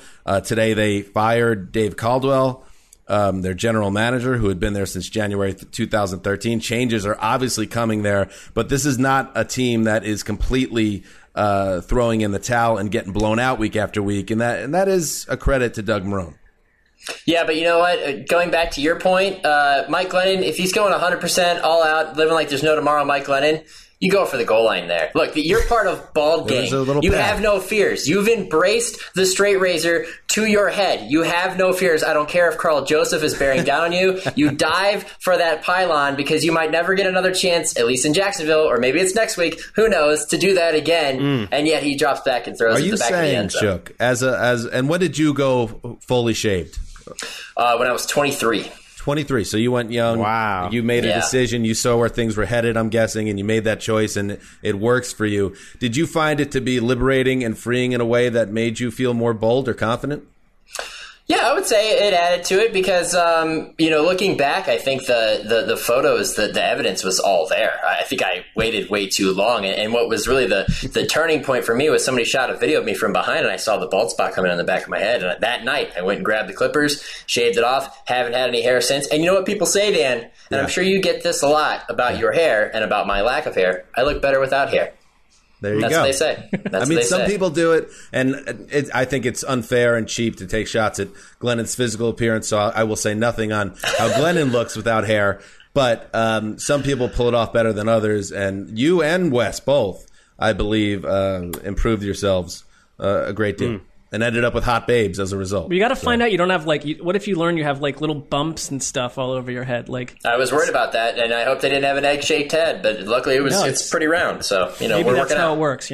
Jaguars fans, I do want to just say quickly on Caldwell, they should be happy. I think they have to be encouraged that they're changing it up from David Caldwell. It's a pretty big survived development. 25 issues and because they're there. Jacksonville. It slipped pretty under the radar, but he's been there since 2013. They are 37-87 over those years. Imagine if a New York GM had gone 37-87. They've had one season with more than 6 wins in all those years. So it's nothing personal, but it's I'm glad. I think they went into this year kind of knowing that they were going to fire Marrone and Caldwell at the end of it, barring anything crazy, and nothing crazy's happened, and they needed a restart. Greg, over those 7 years, how many Pro Bowlers do you expect a GM to draft? I don't know. What's your standard? 1 a year? 1, per? Because he drafted 6. 1 a year would be good. Almost all of those you 6 play to came win in the 1 game, year. Chuck. They won more than 6 games once. Every rule is I know, I agree. trying I'm to just help playing you devil's get to advocate. 500. How many GMs survive drafting Blake Bortles? Usually that would be you'd be gone, And that's the damning evidence right there. Greg, did you make the cardinal sin error of omitting a coach or player's playoff numbers when you gave his lifetime record? Because that should count more. That's fair. Let's 39-86. 39-86. They won the 2 playoff games. Should have beaten the Patriots. The hand of God came in on the Myles Jack fumble recovery. Oh, please. And it's been all downhill. Hey, how about your number 1 overall defense? Best defense ever. Doesn't cough up a 10-point lead. Choked it. Come on, dude. That was a bad call. That was 6 points the other way, and you know it. That's the game right there in that spot. It was a call you see every week. It was not that crazy. There's no sense litigating it. That's the past. Dave Caldwell's the past, and I would imagine Doug Marrone will join him, just not yet. And since we're on the topic of dismissals, we should hit something that happened on Saturday, 48 hours after the Lions were embarrassed at home against the Texans, their second straight blowout loss when they seemed to be in the playoff mix and were. That was the final straw for Lions management. Matt Patricia fired as head coach. Bob Quinn fired, general manager. It ends a nearly 3-season run for Patricia where they just never got things going. He was hired to get them the next step, take them the next step after back-to-back 9 and 7 seasons, and they never got there. Patricia is sent on his way. Mark, a guy that, listen, he'll get a job again as a DC, I imagine, but this is one of those head coaching situations where you probably don't get another shot when it goes this poorly. Yeah, we're talking about general managers and coaches developing Pro Bowl players, and I think my thing with the Lions, Bob Quinn, Matt Patricia, I thought you come in, you're going to want to change the persona of the Lions that we've kind of ripped on and suffered through for so long, and nothing changed. And there seemed to be no real vision. And, yes, you came from the New England Patriots, but there was no resemblance to the New England Patriots. Unlike a lot of new coaches, you had an established quarterback in Matt Stafford, and those years were lost and wasted. So I would hope that, this is a signal that this new version of ownership is not going to just sort of float through seasons with coaches and GMs that aren't successful. But this is as a critical a moment for the Lions as there's been, because you're dealing we've seen these terrible losing teams. A 15-year-old in Detroit has no reason to spend time watching the Lions. You're going to lose generations of fans because you're not going to. Anyone under 45. I mean, when was the last time they were competitive? No, but I'd say someone that maybe grew up with it during Wayne Fonts and some of those years. It got it started there. At this point, you got to tell your city and your fan base, we care. We're going to make an important hire that's going to change this, and it starts with an exciting hire, frankly. Well, Jim Caldwell's raising his hand because they were competitive, at least with him. They were 9 and 7, like I said, those last 2 years. But that's why the hiring and now the post-mortem, it looks so bad for the Lions, because this was a team that was, for most of the 90s and into the 2000s, the bad team of the NFL, the laughingstock. And then you finally got the organization to a place where they were right on the precipice of being a contender. But you say, no, we're stopping this train we're hopping on this other train and bringing the Patriot way into town, and then it just blows up in their face in nearly every way imaginable. So, I guess good on new ownership. There's a change at the top of the food chain in Detroit for I'm not giving them any good. I'm not giving them Listen, any good. I'm giving them bad, actually, because they're keeping the same executive. We talk about Easterby a lot. They're keeping the same executive who's been there the whole time. His name's Rod Wood. Again, it's nothing personal, but it's the same family that's owned the team, and it's the same executive that's been here through a lot of this, and he's the one ultimately running this search. And I'm talking about back in, before Caldwell. It goes back years and years. There's no particular reason to think anything would be changing, Well, you could hire the right general manager. I'm not saying he will. You're saying that this guy's not capable of doing it. The only credit I'm giving is they are trying to move forward and realizing this was a mistake. Right. They got the GM and the head coach out of there, and maybe the people, and it won't be just him making the decision. I understand that Sheila Ford Hamp is going to be involved with this as well. Maybe she knows what she's doing and is a good judge of certain things. I don't know. She's rough and tumble. I would look out for her. But it's they're hitting the reboot button again, and you just hope if you're a Lions fan, you get the right people working in the building. I would imagine if your friend comes up to you and says, "Hey, man, I finally broke up with this girl that I've been in this toxic relationship with for years," and you've told him until you're blue in the face, "Hey, break up with this girl. She's not good for you," and he ignored you over and over and over and over again, you're not exactly going to be like, "All right, pal." You're going to be like, "Good, what took you so long? Now prove to me that you're not going to go back to her." I worry that they make a hire in the opposite direction. I think that's probably getting too far ahead of ourselves. But like Greg said, until you prove otherwise. Yeah, there's years and decades of proof that the organization doesn't usually make the right decision. We'll see what happens come January. All right, let's move on. Booker stays in the ball game. Here's Carr looking to throw again. Pressure coming. Kaminsky, and it's intercepted. Deion Jones with a flag down. And Jones is going to the end zone. And we'll see if it's an Atlanta touchdown. 67-yard interception return for a touchdown by Deion Jones. West Durham, WZGC, good call. With the call, and it did stand. Deion Jones picked off Derek Carr, took it to the house. A moment of domination and a game of domination by the Falcons, who dropped a 43-6 bomb on the Raiders. Shook. We, being the collective, the football cognoscenti, didn't think this Raiders team had the DNA to nosedive the way they did a year ago. Well, now you have to maybe rethink that. What happened today? It had all the makings of a typical hangover game after they get so up for a game, lose in a heartbreaker, and then forget to bring that same type of energy to the field. It was beyond that, though. My girlfriend, who you guys have chatted before many times, I'm not committing to, she's committed to the Raiders. And she came home today and saw that score late in the fourth quarter, 40-6. I looked at her and said, "You know what? This is the worst Raiders game I've watched in 5 years." And I'm not exaggerating. It was the worst game they've played as a team in half a decade before the Jack Del Rio Raiders. I'm serious. We're going that far back. And the problem is for everything that they were good at in the last month and a half, how we were all starting to maybe get behind Derek Carr for a little bit. Maybe he's good enough to get them somewhere. Maybe he's as good as he was, 3 or 4 years ago. Taking that next step, they can go toe-to-toe. Awful today. His stat line actually doesn't do justice of how bad he was. Now, all of it's not on him. He was pressured relentlessly. He was stripped on a sack. But his interceptions were bad. That one specifically, the audio track that we played, was very bad, and it just snowballed. 5 turnovers in the game. They were only 3 for 12 on third down. Everything that he was good at, getting them first downs with his legs on third down, converting in key moments, they couldn't do any of it. They even got a break. Josh Jacobs fumbled in the red zone early. It was overturned. They only got 3 points out of it. They only ended up with 6 points for the entire game. They had a sad field goal in this game, a complete disaster, a train wreck in Atlanta. Woo!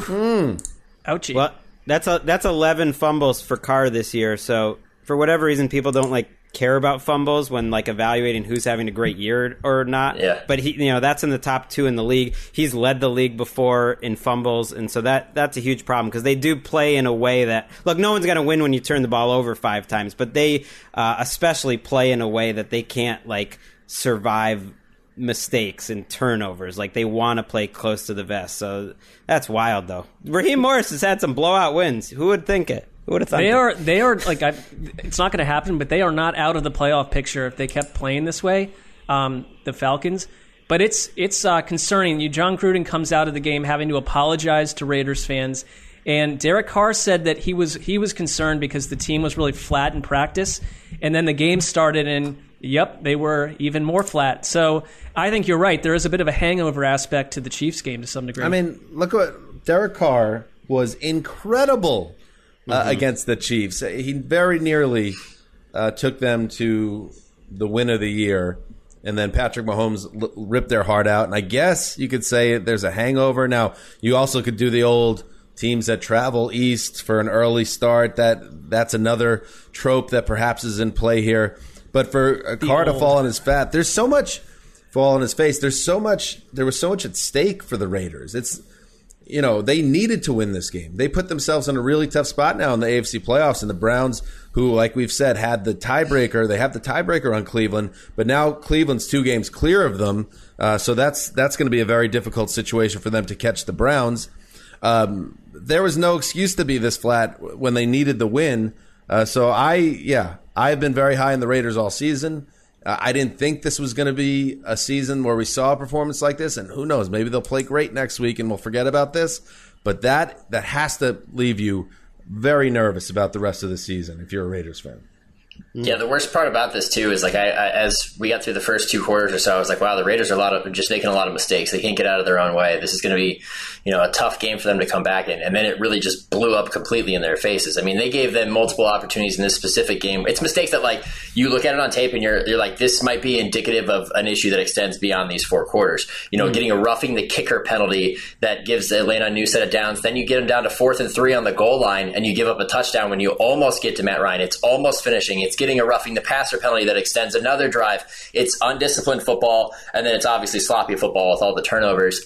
For everybody, myself included, despite the fact that they lost to the Chiefs last week, I was like, this is a team that could be in the playoffs. We talked about it. Could make for maybe a fun wild card weekend matchup or whatever, or a divisional round matchup if they got that far. I know it's only 1 game, but it's concerning. There's nothing worse in the NFL than a moral victory loss. I swear this happens it's like, oh, wow, they really tried hard. And then the next week, like this, I feel like, I don't know why. Yeah. It feels like it always happens. Yeah, I do not buy into letdown games when you lost the previous game. I don't care how well you played.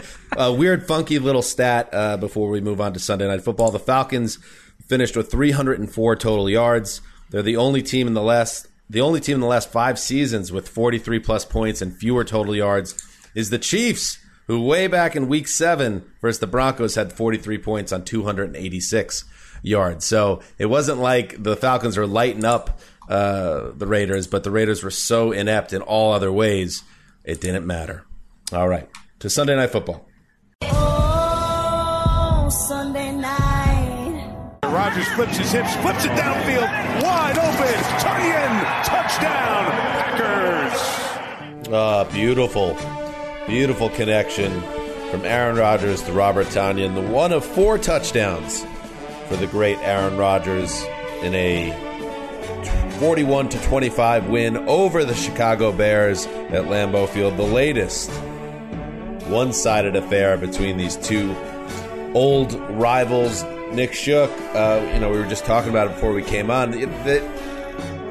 The league heaps these primetime affairs upon us between these 2 teams, but can you remember the last time we saw a good game between the Packers and Bears?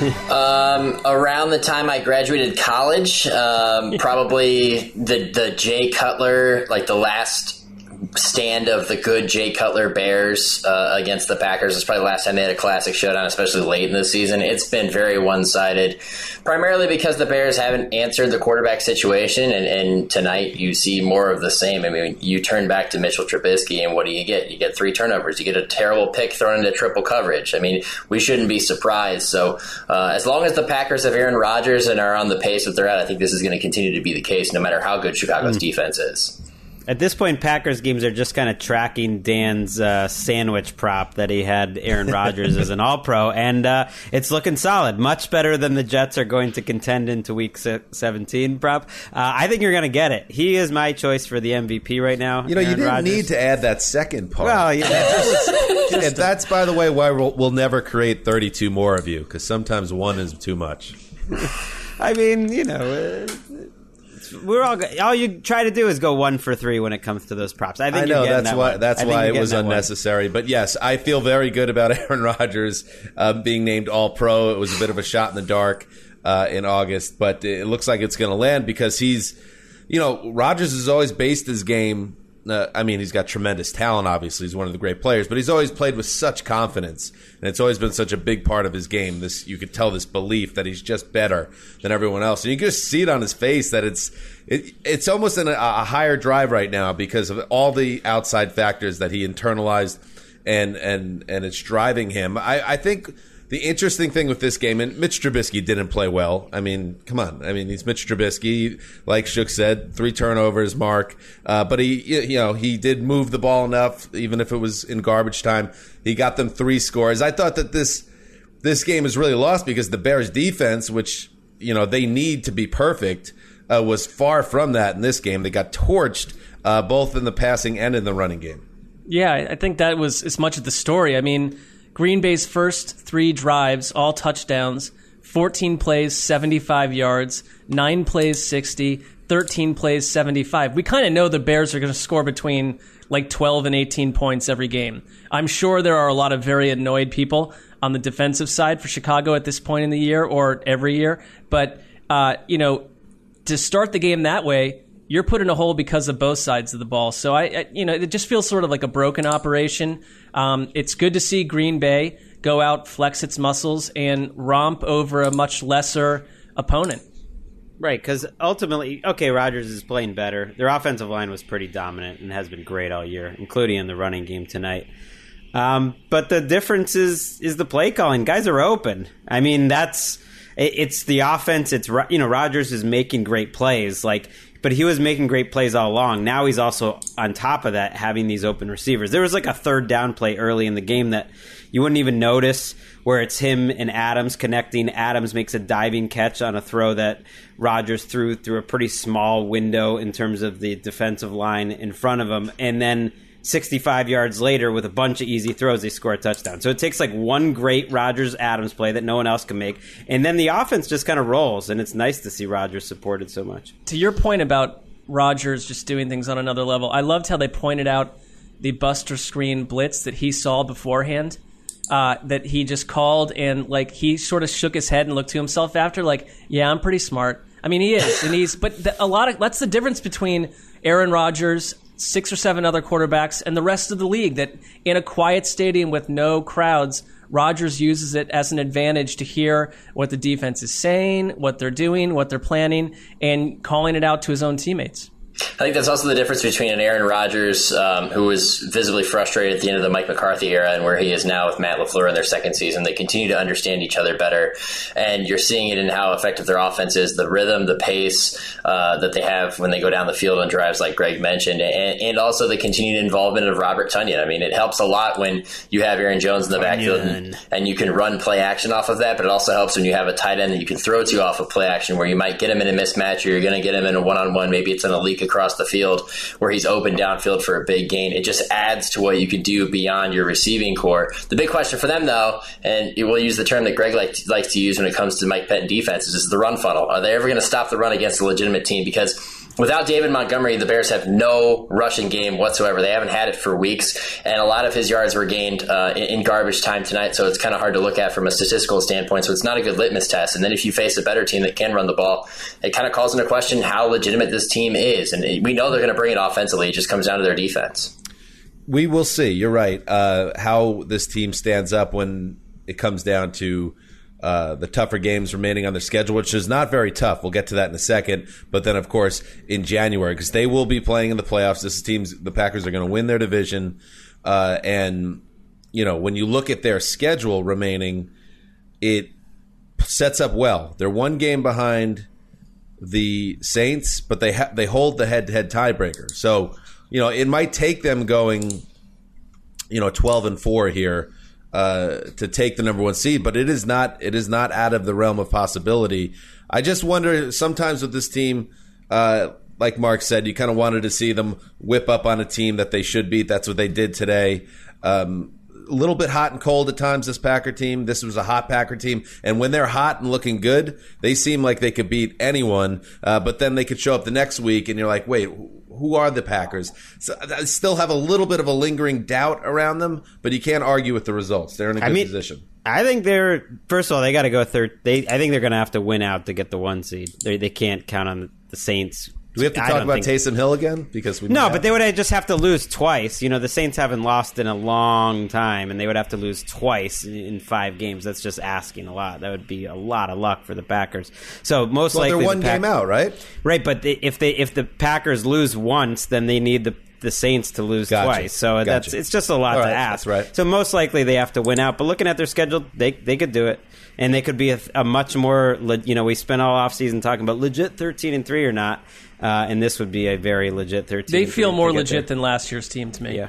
Yeah. A big reason for that is tonight's win, because against other solid defenses this season, they've struggled. Tampa Bay, pretty good defense. They got beat by 28. Minnesota, you always can count on a challenging scheme from Mike Zimmer. They get beat in that game, although that was the Dalvin Cook game. Indianapolis, they lose in overtime last week despite putting up 31 points because they can't get it done when they have the ball late in that game. So this is the first time that they've gotten a win over a legitimate defense, and putting up 41 points is a statement for them. And like you said, the schedule does set up pretty nicely for them. I think the big test comes in Week 16 when they play Tennessee, because then they have to stop the run. On Sunday night, that's a good one. December 27th, Titans-Packers. Better than feels this like one. It's gonna matter. I know. Enough of these Bears. 5 straight losses. You don't see that too often for a 5-1 team. Good news.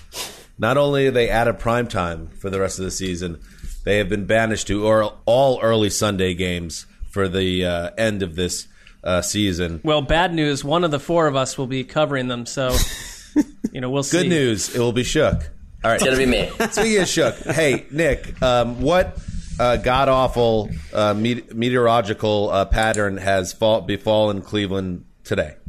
Well, actually, the weather is pretty nice, but it's supposed to rain up to It's supposed to snow up to 9 inches on Wednesday, according to the local weather reporters. So, this is a guy who hasn't bought tires for his truck that needed to do it a year ago. Luckily, working from home, living downtown, I don't drive very much, so I'll be able to trudge through it. As for the Browns, we'll see. They got a good running game, so we'll see. All right. Good stuff. All right. That's it. Thank you to Chris Wessling for joining us. We'll be back on Tuesday. There's this, we have a weird week set up here. So we got Monday Night Football, of course, and then right now scheduled we have Tuesday Night Football. So just know that we will be covering all the...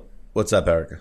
Well, I just wanted to do a quick... Oh, yes, please. Yeah, just jump in the elevator with me real quick, if you will. Ooh, okay. And I would like to just do a little locks update. So, Mark Sessler, you are going up to the penthouse in the elevator because the Chiefs won. Greg and West with the Giants won. Erica with the Raiders lost that. And Dan lost with the Cowboys. Nice Who did elevator. you pick this week, Erica? The Raiders. Oh, wait. Ouch.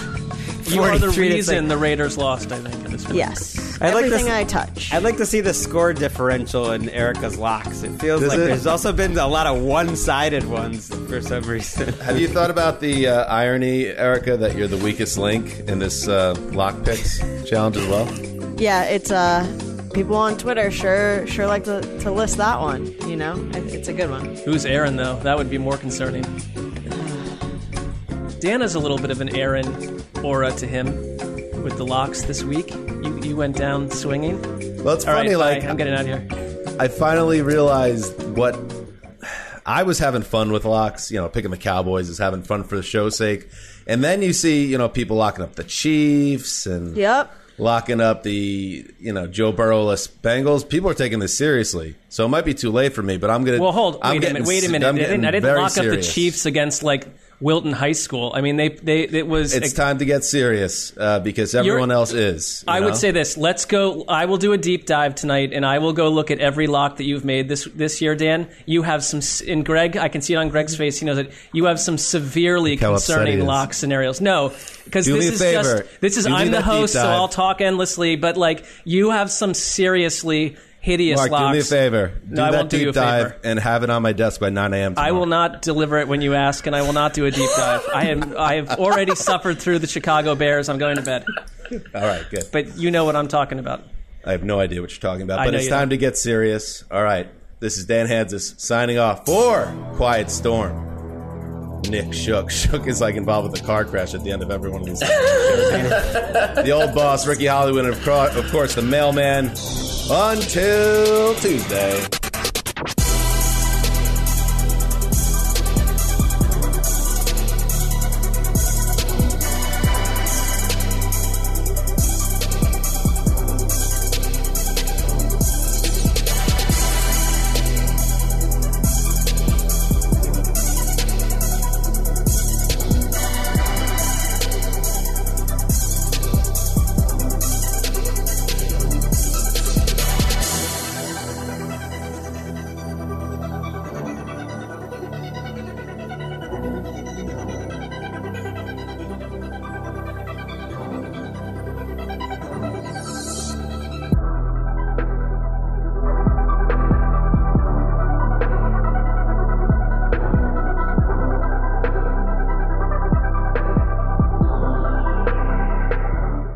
You go into your shower feeling tired, but as soon as you reach for the Irish Spring, your day immediately gets better. That crisp, fresh, unmistakable Irish Spring scent zings your brain and awakens your senses.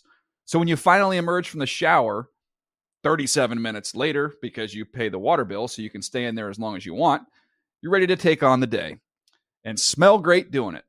Irish Spring Body Wash and Bar Soap. Fresh, green, Irish. Shop now at a store near you. If a new house is on your wish list in the next 5 years, grow your savings faster and experience your dreams with an Ohio Homebuyer Plus account from Kemba Financial Credit Union. A savings account specifically designed to save for a new home where you can earn 7% APY, a $500 matching bonus, and a $1,500 mortgage closing cost credit. Learn more at Kemba.org. Offer expires March 31st, 2025. APY equals annual percentage yield. Restrictions apply. NMLS 292230. Equal housing lender. Federally insured by NCUA.